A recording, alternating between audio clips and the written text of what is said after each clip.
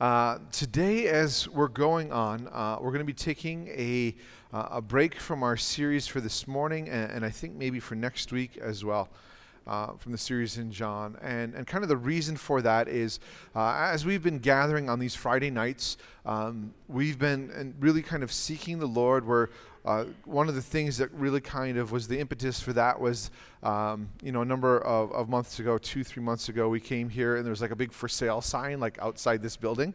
And we were all like, oh, good to know, kind of thing. And so we've been praying and seeking the Lord for where He may have us to be as we've been looking for different buildings or options at buying this building or whatever that might be. But as we've been doing that, honestly, we haven't really gotten an answer yet. But He's been giving us different answers. What I really, really wanted was like for, one of those moments where there's like a beacon from heaven that like lights on a certain building and, there's a choir of angels singing and then the bank account, mysteriously gains $5 million. And, that would be great. And so we're praying and we're asking God for guidance and, maybe one of those moments. And as we're doing that and as we're coming and saying, God, we'd really like you to tell us where the building's going to be. He's like, I'm going to tell you something else instead. And so we've been listening and paying attention to these things and really feeling like as we sought Him, what He was saying is, I want to tell you who you are as a church first, before we find out where we're going. Which then really kind of makes sense, right? Because if we're just kind of looking, how often do we kind of do that in our consumeristic mindset of like, let me buy the pair of shoes that coincides with the kind of identity that I might want to have. Like, let's buy the car that helps to establish what my sense of identity is. Let's buy this, do this, have this type of vacation, or whatever it might be. And I think the danger is we could do that as a church as well and say, if we want a church with a big steeple that screams out like church, or do we want something like cool and chill with like a coffee shop out front and that kind of vibe. Like, we could buy those things, but I don't think that's the way the Lord wants us to do that. Instead, to show us who we are. And part of our conversation this last Friday was that sense of, if the body of Christ, if the church is His gathered people, then how does Mercy Hill then fit into that? Is Mercy Hill like the body of Christ as an equal to, Bethel Baptist, as an equal to any other church in town? Or are we all together like the church of Janesville? And we're one body in this city with Jesus over the head. And then how does that fit into Wisconsin and all of these other things? And for me, as I've always looked at that and how we relate to other churches, I really kind of get it out of 1 Corinthians chapter 12. Where it kind of comes into the spiritual gifts within that chapter, but it also talks about how God builds up the church, and that somebody, is an eye within the church and somebody's a hand and a foot, and, how can the eye look at the foot and, we can't all be feet. It'd be stinky if it was all feet within the church. But it's this illustration of each one of us is uniquely different. Each one of us is uniquely gifted. And we come together as the church to be the body of Christ. It's one of our core things of Mercy Hills to equip the saints to do the work of the ministry. So how has God equipped you? God called you. We want to help you find that. And let's do all of this together as individual parts that come together to be the body of Christ. But I also get the sense that's God's design within a particular city as well. That no one church should be doing everything, but rather the sense of maybe some of us are meant to be eyes, some of us are meant to be feet, some of us are meant to be pinkies, And as we work together to reflect Christ to the community, then he's most glorified. Instead of church after church saying, no, like, we're the church and we're doing everything right, and, come and see us, and other churches over here saying, well, we do gospel hymns all the time instead of contemporary music, so, come and join us over here. And there's this tension that evolves. But again, I think we're all meant to be the body, right? And so in that then, as a church, as Mercy Hill, what are we then supposed to do and look like? Because I think the other trap that we fall into a lot is, okay, well, a church should do X and Y and Z and A and B and the rest of the 26 letters of the alphabet. Like every church feels like it has to have a soup kitchen and a children's ministry and a teens ministry and adult ministry and a men's ministry and a women's ministry and a coffee ministry and all these things. And we try and do all of that. And so what we've been really trying to seek is God, and what we've been finding is Lord, tell us where the building is. Instead, he's saying, no, this is who you are. And so I kind of compiled the list here this morning of the various things that we've been receiving on Friday nights as we're asking God for a building, and instead he's saying, well, I'm going to tell you who you are instead. And so one of the first things that we received through this, and again, this was, somebody submitting. This wasn't all me. It wasn't all Christian. It wasn't all three people saying, we've been up to the mountaintop, and we're coming down to tell you all how you all must act. This has been a group of us seeking the Lord and him speaking to multiple people. And the way that it really works is we have a time of worship. We come back and we just say, does anybody feel like they've been hearing something from God for the church? Hopefully a building. And people say, well, I didn't hear anything about a building, but I feel like I heard this. And it would be submitted to the rest of the group, and then we would take possibly a couple of weeks to pray about it and seek confirmation. And it's through that process that these things that I have here have kind of come together and been confirmed by people within the church that we really think this is what God has us to do. And again, it's not anything specific. It's not like, go thouest and starteth the soup kitchen. Because that would be too easy, right? It'd be like, okay, we can check that box off, right? We just need to rent a space and have people bring in food, done. All right.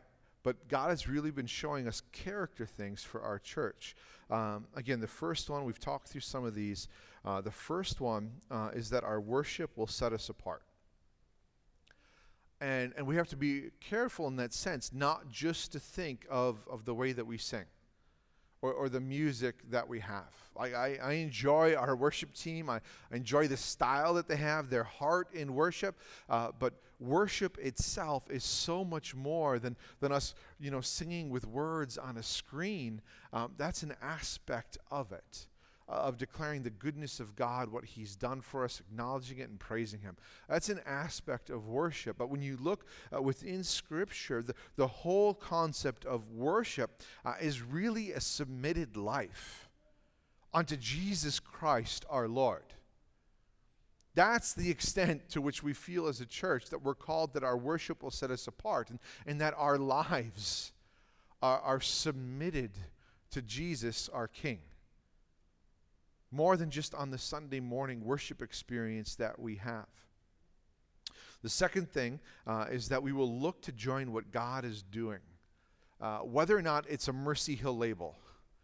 Meaning, like, it's not just all about us, that we just don't want to do things that it's, well, if it's not Mercy Hill, if I can't wear my t-shirt and, point to our church and hopefully get more people to come to our church, then we're not going to do these things. Again, it comes from that concept of if Mercy Hill is just part of the body, then we want to support the rest of the body as God is calling us to do. And so we want to look for opportunities in what God is doing and join and help to serve those areas as well as God calls us to do, instead of just saying, what can we do to build ourselves up, to build up our own church? The third thing is that we're a submitted church. We kind of had a whole message on this a number of weeks ago. The idea of being submitted is one that often is almost like that cringe word. You know, how do we submit to other people? Like, there's a sense of weakness in submission. And not only that, like, there's so much potential for abuse, right? If you're submitting to something. But yet the Bible, throughout Scripture, calls us to submit, obviously, first and foremost, to Jesus Christ as the head of the church, the chief shepherd. That's an easy one for us all to kind of agree on. Like, Jesus is our head. We submit to him. But throughout Scripture, it also says to submit to one another, to submit to the elders. There's to submit in this willingness of considering others' needs as greater as your own, to have this mind in Christ, is out of Philippians chapter 2. That's how the church is actually knit together. It is through choosing to submit to one another, and in that to go through life worshiping with one another unto God. Because if we don't do that knitting together never really happens. If we keep everybody at a distance and say, okay, I'll see you on Sunday and we'll have our little compartmented time together. How you doing? Great. You know, thumbs up, and then kind of move on for the rest of the week. Now, I'm not saying that you have to submit to every single person in here, that you have like 50, 60 different people that you have to submit to, but rather as God knits the body together. Like my pinky is not like submitted to my forehead every time that I'm walking around. You know, it's not sit here stuck like this. But it's connected and knit together to the body. And so we're called to do that with one another as God builds his church. With that, humility and submission are requirements for leadership. That's the way that there's accountability in that we avoid that sense or potential for abuse and lording over. Another one is that we're a church that rests in the work of the Lord. And so again, that doesn't mean that we're lazy, that we just kind of sit back and say, oh, God's got it. But rather, we just look to be faithful in the things that he's called us to do. And then rest, not worrying about the things that he hasn't called us to do. For instance, the children's ministry and the relaunch of that, and looking to have some of the younger children help to lead in those different areas within that. We feel like that's something God has called us to do. And so we're looking to be faithful and to doing it to the best of our ability and following after Jesus. As of right now, we don't have any sense of calling for a teen ministry, right? And if we fall into this sense of what a typical church identity is, then it's really easy to sit there and say, oh man, we're not really serving the teens within our church, but yet God hasn't called us to it. So can we rest in the fact that it's not now yet and may never be? And then let's minister to our teens via relationship. Instead of like, oh, here's this club that they can go and join. You know, it's like Church Point 8 versus, you know, the Sunday experience or, you know, Wednesday church or whatever it might be. So we rest in the things that God has called us to do, and we set aside the things that he hasn't called us to do. Another one of these pillars is that we're a church that lives according to truth. Truth of who God is, his commands for us, but then also in who he made us to be. Which I think is one of the harder things for us to truly live out. But we're a church that's in pursuit of this truth and choosing to live out of everything that God has done and who he's made us to be. And then the last one that I have here, and I might be missing a few, the last one that I have is we're a church who does not give up on people. It's modeling after Jesus, you know, who would leave the 99 to go after the one. It doesn't mean that there's never going to be conflict. It doesn't mean that there's times where people are going to push us away and leave the church. But it also doesn't mean like we're hounding and like knocking on doors and peeking through curtains saying, where are you? Why aren't you coming? But it's that tension of always being here. Like I think of that idea of the parable of the prodigal son and the father. Like the father didn't go out and knock down all of the doors trying to find somebody, but he also didn't close his own doors and say, you're never welcome again. And so we don't give up on people, and we look to go through life with one another. Now, why do we think these things are important to acknowledge? Because again, it's this sense of we're feeling like God is calling us to live out this at our core. To be deeply connected to one another, to equip one another to do the work of the ministry, so that it's not just paid staff. It's not just, I've been loving these Friday nights because we've had different people teaching. We've had different people lead worship. We've had a different person lead communion every single time that we've done this. So that we can be the body ministering to one another in fulfillment of Ephesians chapter 4 and 1 Corinthians chapter 12. And as we look through these things, it also helps us to kind of establish what type of building then might God be calling us to? For instance, we're not necessarily going to be looking for something that works for a teen ministry because we don't feel called to teen ministry at this point. We trust that God will guide us and lead us if that ever changes. But we do need something for children's ministry. And so we start looking for that. We don't feel called at this point to specifically have a coffee shop. So we don't necessarily look for those things until God says, this is what I have you to do. And so we can start resting in those things, but some things that have been very clear to us is that we need a place to be able to gather, to be able to come together, to worship God together, a place where we can prepare food and have fellowship, and a place to equip others. Now, you put all those things together, and all we really need is a box of a building with enough space, a couple of toilets, and a kitchen. Right? And we can do all of these things. We can minister to one another. We'll be able to gather, a place to equip others. But then the other thing, and this is the other reason why I think God hasn't necessarily given us the clarity of direction on a building yet, is because, again, the church isn't the building. It's you. And it's me. The church is the ecclesia, the gathering of God's people. And if we stake our identity on being a church, on a building, then we make the focus the building. And we make the focus of being church Sunday mornings. And yet, what the church is meant to be is so much more than us just gathering here on a Sunday morning. Like when we come together and we say hello and we're able to worship and we listen to the word and it's this wonderful sense of being able to gather. But really when the church is its most powerful and at the work is when we are then seated throughout the community, in our homes, with children, in schools, at our jobs, with family. That's when the church is its most potent, is to be able to kind of go out and to do the work of the ministry with other people. And then Sunday morning comes around and it's kind of the gathering again. It's almost like this sense that I have, like with my family.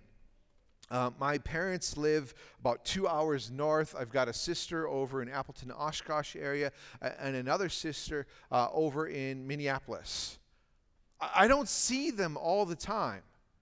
But there's these moments, the family gathering, where we all get together and we have this big meal and we kind of share what's been going on and we encourage one another. And this is what's happening in the time since we've met last and all of those things. Honestly, that's what Sunday mornings are supposed to be. We've been out, seated throughout the community, where we've been about our Father's business, doing the work of the ministry, reflecting Jesus to our coworkers and to our families and to the classmates and homeschool communities and whatever else it might be. And we're just reflecting Jesus in that. We're being the light that He's called us to be. We come back together on Sunday morning to see our family, to spend some time together. It's one of the reasons I'm so excited about having lunch on Sundays now sometimes. Just to be able to hang out. How's your week been going? What God has been doing in your life? What have you seen? What do you need prayer for? What do you need help for? Oh, you've got a tree? I just heard this. There's a group of guys out there. I forget what they call themselves, but they look for people who need trees to be like felled at their property. And does anybody know the group that I'm talking about? No, I just heard about this. There's like this club out there of Christian men. If you need a tree cut down, they like set up a week or a day rather, and they just show up with everything that they need, and then other people show up to make lunch for them, and then they sit there and they cut down a tree and kind of make a day of it. Kind of like an old barn raising, except now you're like tearing down a tree. That's what I think church community should be like. It's more than just here, but life and caring for each other's needs. If somebody's house needs winterizing, like, what if we just got together and we had food together and helped one another out? And each week we did a different house, and then all of our houses would be like set. I don't know. But again, it's not just about Sunday mornings. It's about us being that family that lives and goes through life together, both in times of mourning and times of rejoicing. And so we're talking about, this identity that God has given to us in this sense, and like, okay, we've got this, this building, and if we could just have a kitchen in the building, and then we could make some food together, and then we could have lunch together, and all of these things. And my wife, Angie, had something that she kind of felt like was from the Lord. And it brought she brought with it the passage in Luke 19. And that's where we're going to be going this morning. But it's the second time I've heard that passage this week. And so honestly, up to Friday night, I was planning on doing the series in John. And then this passage came up for the second time on Friday, and it kind of shift the direction on this. But the word that she got was, why wait? It's one thing to sit there and say, well, once we have this building, and then we have a kitchen, and then we're able to like make food and have lunch together. And then somebody else pointed out, there's 3 kitchens in this building, right? Like there's a massive one about the size of this floor, like right underneath us.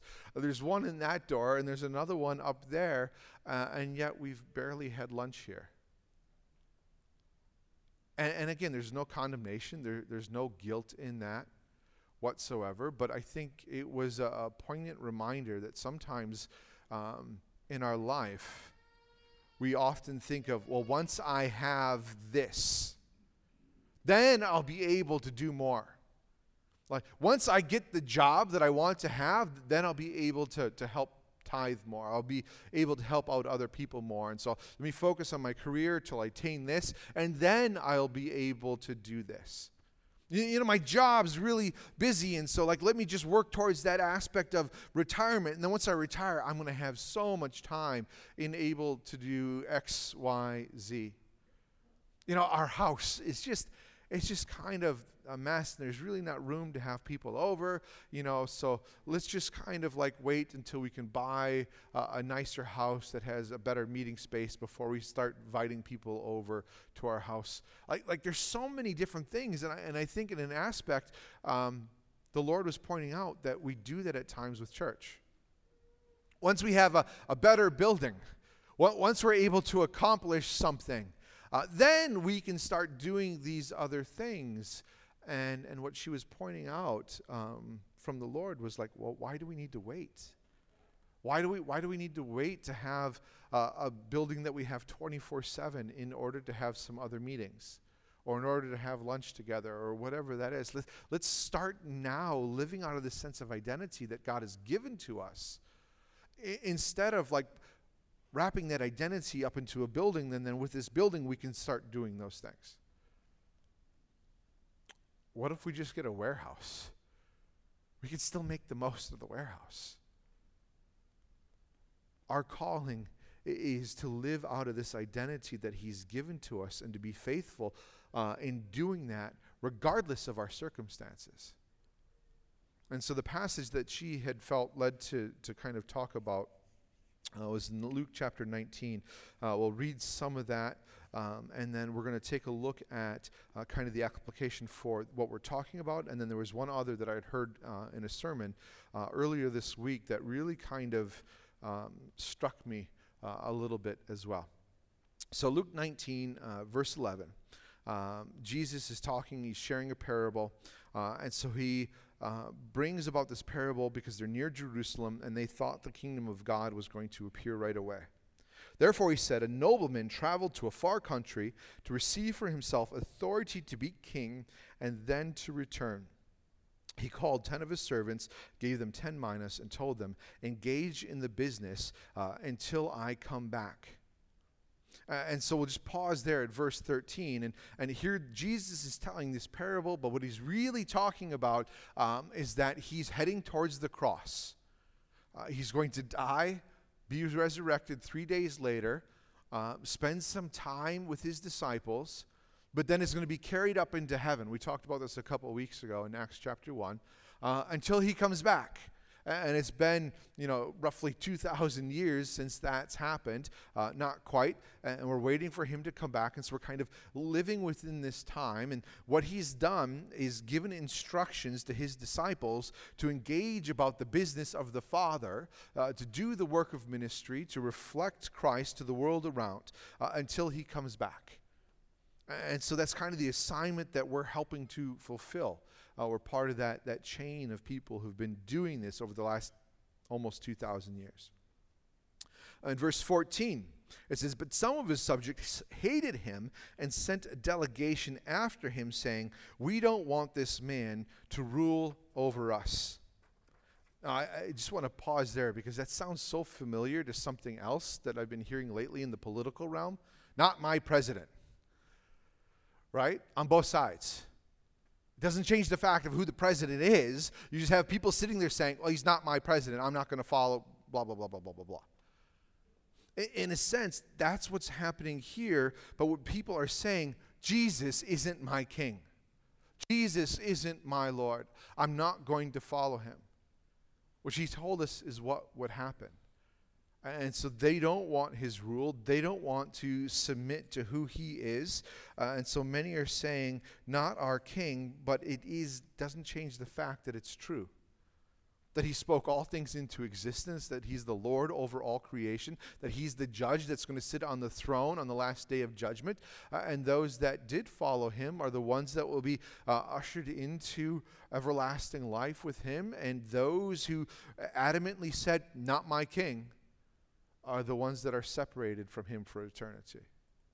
Doesn't change the fact that it's true.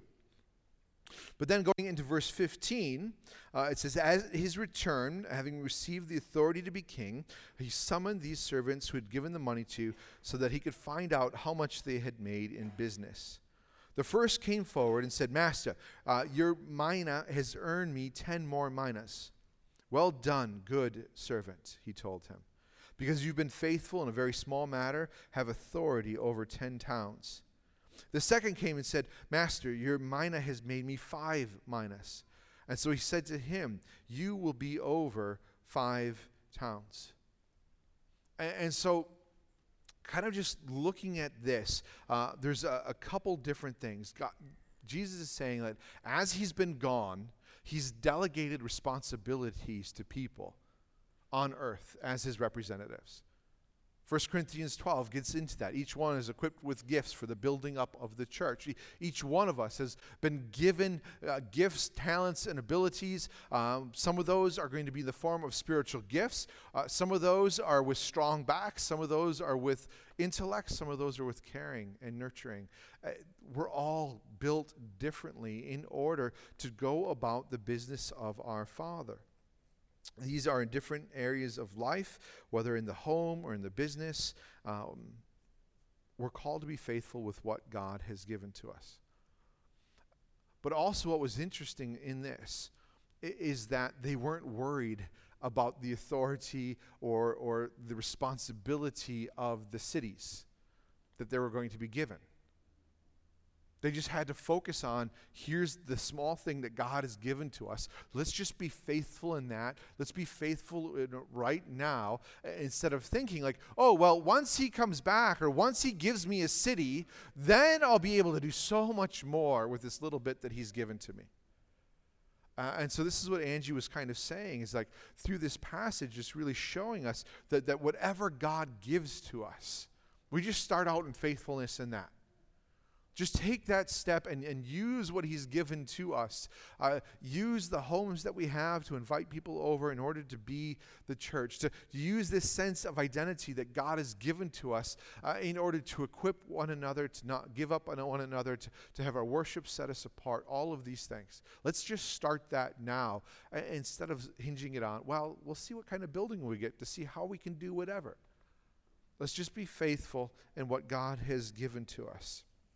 The second thing out of this passage, and this really came from that other message that I was hearing, they were pointing out, like, what was the reward for being faithful? More responsibility, right? It wasn't like, oh, you took this 1 mina and now you've earned 5 minas from that, and so therefore, here's 10,000 minas. Have your retirement and go have fun. No, it's like, okay, you did a good job with that. Here's 10 cities. Instead of whatever a minus was worth. It was worth like 100 days' wages. Be responsible with that now. And I'm listening to this, and I'm like, that's interesting. Like here on earth, God's reward for those who are faithful was more responsibility, right? And I'm listening to this pastor as he speaks, and the next thing he says is that, do you realize how much we complain sometimes about the reward that God has given to us?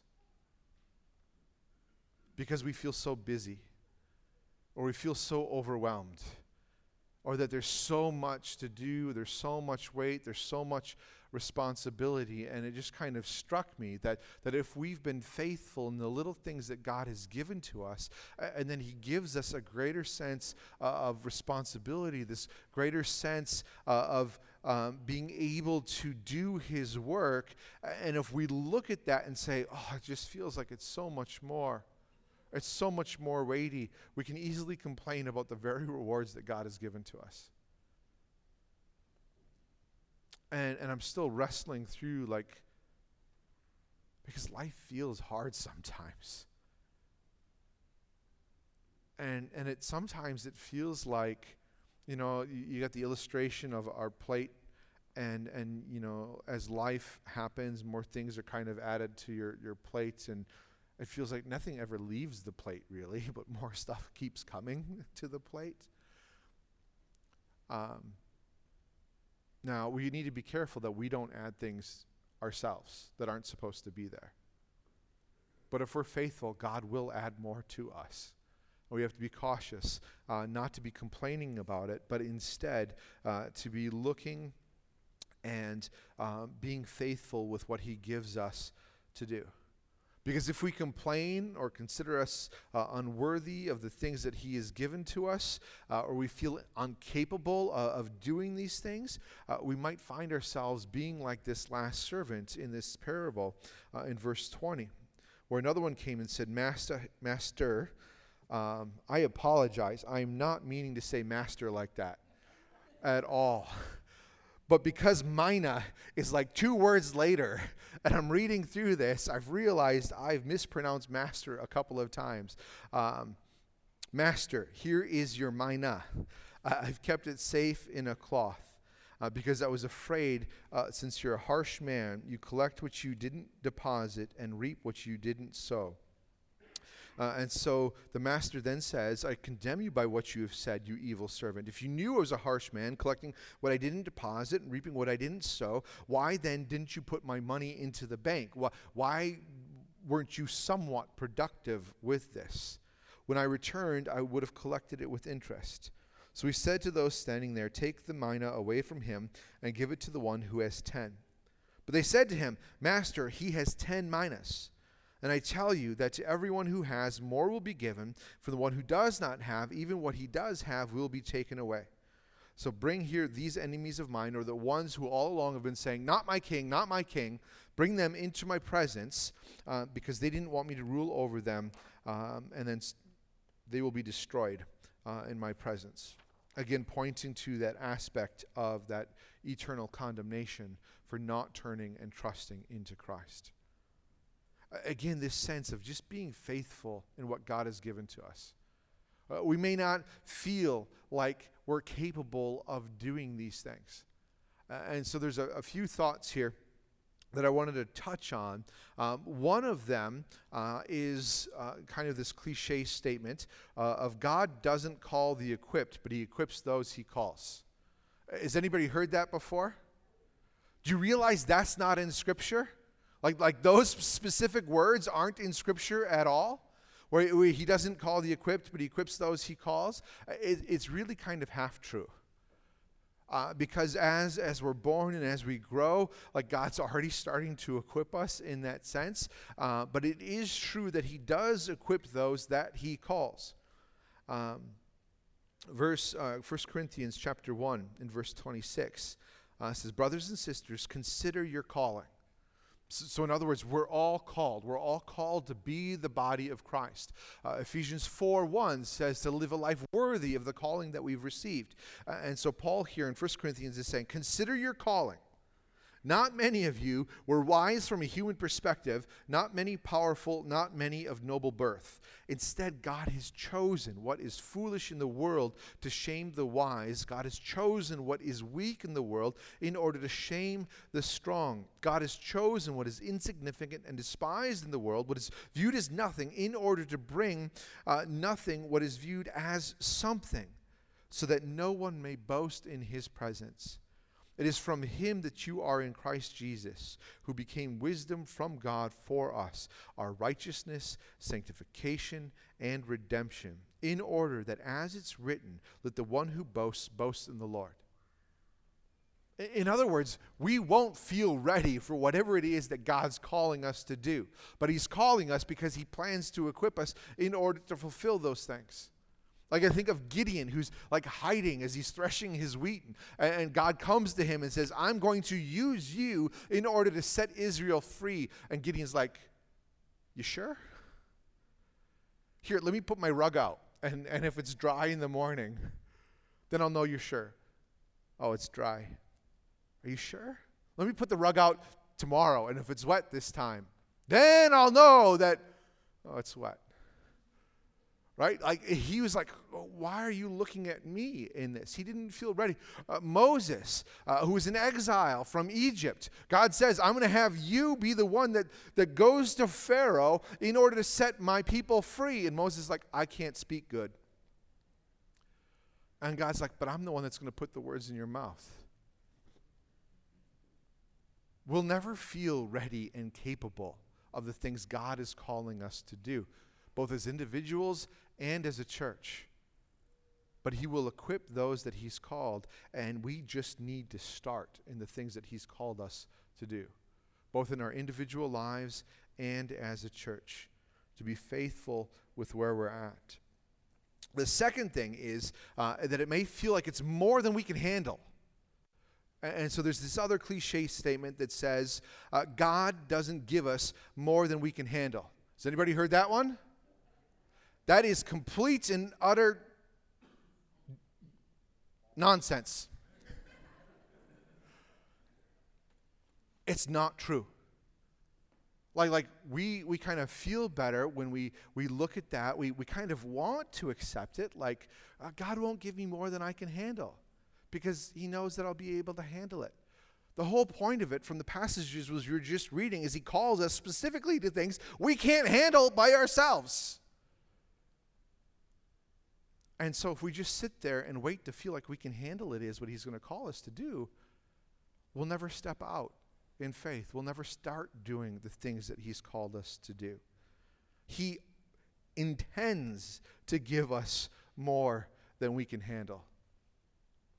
The opposite of this statement is true. Paul talks about this in 2 Corinthians. He's talking about this thorn in his flesh. He's asking God to get rid of it because it feels like it's more than he can handle. God's response to him in verse 9 is, "My grace is sufficient for you. My power is perfected in weakness." Paul then says, "Therefore I will gladly boast all the more about my weakness, so that Christ's power may reside in me." That the power of God is perfected or completed by using weakness. He calls us to more than we can handle as humans. And the only reason we can accomplish it is because it's then his power working in us and through us as he accomplishes those things, as we just start to be faithful in stepping out to do them. Right? I mean, again, think of Gideon. And that story of like, okay, God, are you sure? Like, I'm hiding down here in this little low place threshing wheat, which is not the place that it works. It's better to do it on the hill. I'm hiding here so that people don't come, the bullies don't come and steal my food. And God's like, yep, you're the one. Goes through those 2 tests with the fleece and setting them out, and God's still like, yep, you're the one. Okay, well, I'm going to talk to Israel then, and we're going to get this army, and okay, we've got 3,000 guys here. And we're going to go tackle this army that's way more than us. But, all right, God, in your strength, we can do that. And God's like, wait a minute. Why don't you guys take a little break? Go down by this stream and start to drink some water and, just have a snack. And then God tells Gideon that, okay, watch them as they drink the water. And whoever, takes the water and lifts it up to their mouth, they're the ones that you keep. Anybody that goes down and just sticks their face in it, send them home. And so Gideon watches, and he starts sending the people home that are down on their knees, putting their face in the water. And he ends up with 300 people. 300 people in order to go against this army, right? Feels overwhelming. Yet he's not sitting there and quoting himself. Can you imagine that moment trying to say this? God's not going to give me more than I can handle. I've got 300 people going up against this army. Oh, God, you want me just to use clay jars and torches to go against this army? After you just cut 2,700 people out from this? And God uses this whole situation in this miraculous way to show that it's him who's powerful, that it's him who's magnificent, that it's him who is the freer of his people. And this is how he'll use us. If we step out in faith. If we're frozen in this place of thinking, well, he's not going to give me more than I can handle, and that feels like too much, we'll never start taking those steps into those things that he's called us to. If we sit there and we think about what he could give us in the future that would be so much more useful to accomplish something now, we'll never start taking those steps in the now. And time again, it shows us within Scripture that God rewards those that just step out with what they have and trust him. And so we have this amazing opportunity as a church who does not know where we're going to be meeting right now as of January 1st. And I'm here to say it doesn't matter, because let's just step out in faithfulness. Let's start being the church. We've been being the church. Let me not say let's start doing those things. But those things that we feel like God's put on our hearts, let's just start doing them. Let's do them here on Sundays with lunch with one another. Let's do them out in the parks or wherever else it may be. Whatever God has called us to do, let's just start being faithful in those things. If God has given you a dream in order to work within something of the church, to be able to bring people together and accomplish something, instead of waiting for all the little ducks to line up in a row and have everything in this nice little package that makes it easy, I don't see God ever doing that in Scripture. And as a church, we want to come alongside to help equip you for whatever that is, or just to come alongside in prayer and say, yep, that seems impossible, but it really seems like what God has you to do, so let's do it. And I'm excited for those things. Because when we look back on this season, we'll get to see the miraculous ways that God has worked, that bring him glory, instead of looking back and saying, well, we really planned that well. I don't want that. So let's pray. Father, we come before you. We thank you, Father, for your holy word, the stories within Scripture that show our great need to rely on you and to step out in faith, even when it seems like things will be difficult or near impossible. Father, we find ourselves in those situations as a church at times, as individuals at times, and I pray that you would help us never to be frozen into a sense of complacency or a sense of waiting for the ducks to line up in a row or just to be able to have whatever provision, and then we should be able to do what you've called us to do. Lord, let us just step out in faith and watch you work in power as we trust you in boldness. And pray this in Jesus' name. Amen. I'd like to invite you to stand up as we go into worship here this morning.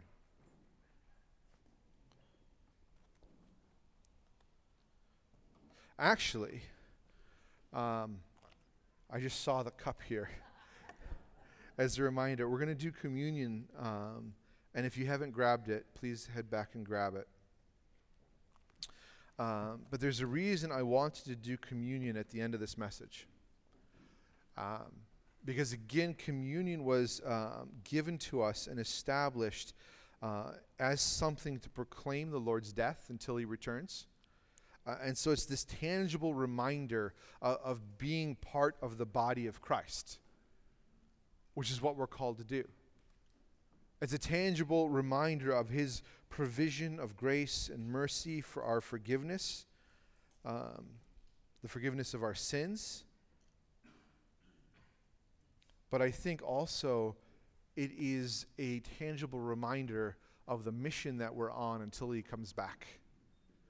And so as we partake of it this morning, I want to partake of it in the sense of reminding us that at the cross he said, it is finished, it is completed, that he has won. Through that, we've then been equipped by the Holy Spirit to be on mission until he returns. And so as we take of this, we take of it in gratitude for what he's done. We've done it in proclamation that he is returning. And we do it in acknowledgement of we're supposed to be about our Father's business. Paul wrote in 1 Corinthians 11, "For I received from the Lord what I also passed on to you. On the night that he was betrayed, the Lord took bread. When he had given thanks, broke it and said, 'This is my body, which is for you. Do this in remembrance of me.'"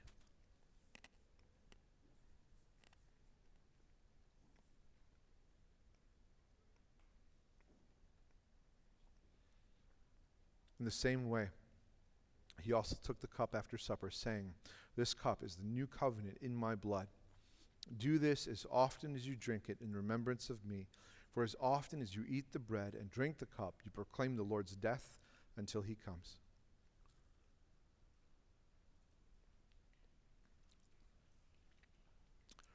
Let us now stand, join our voices together as one, as we proclaim the goodness of our Lord.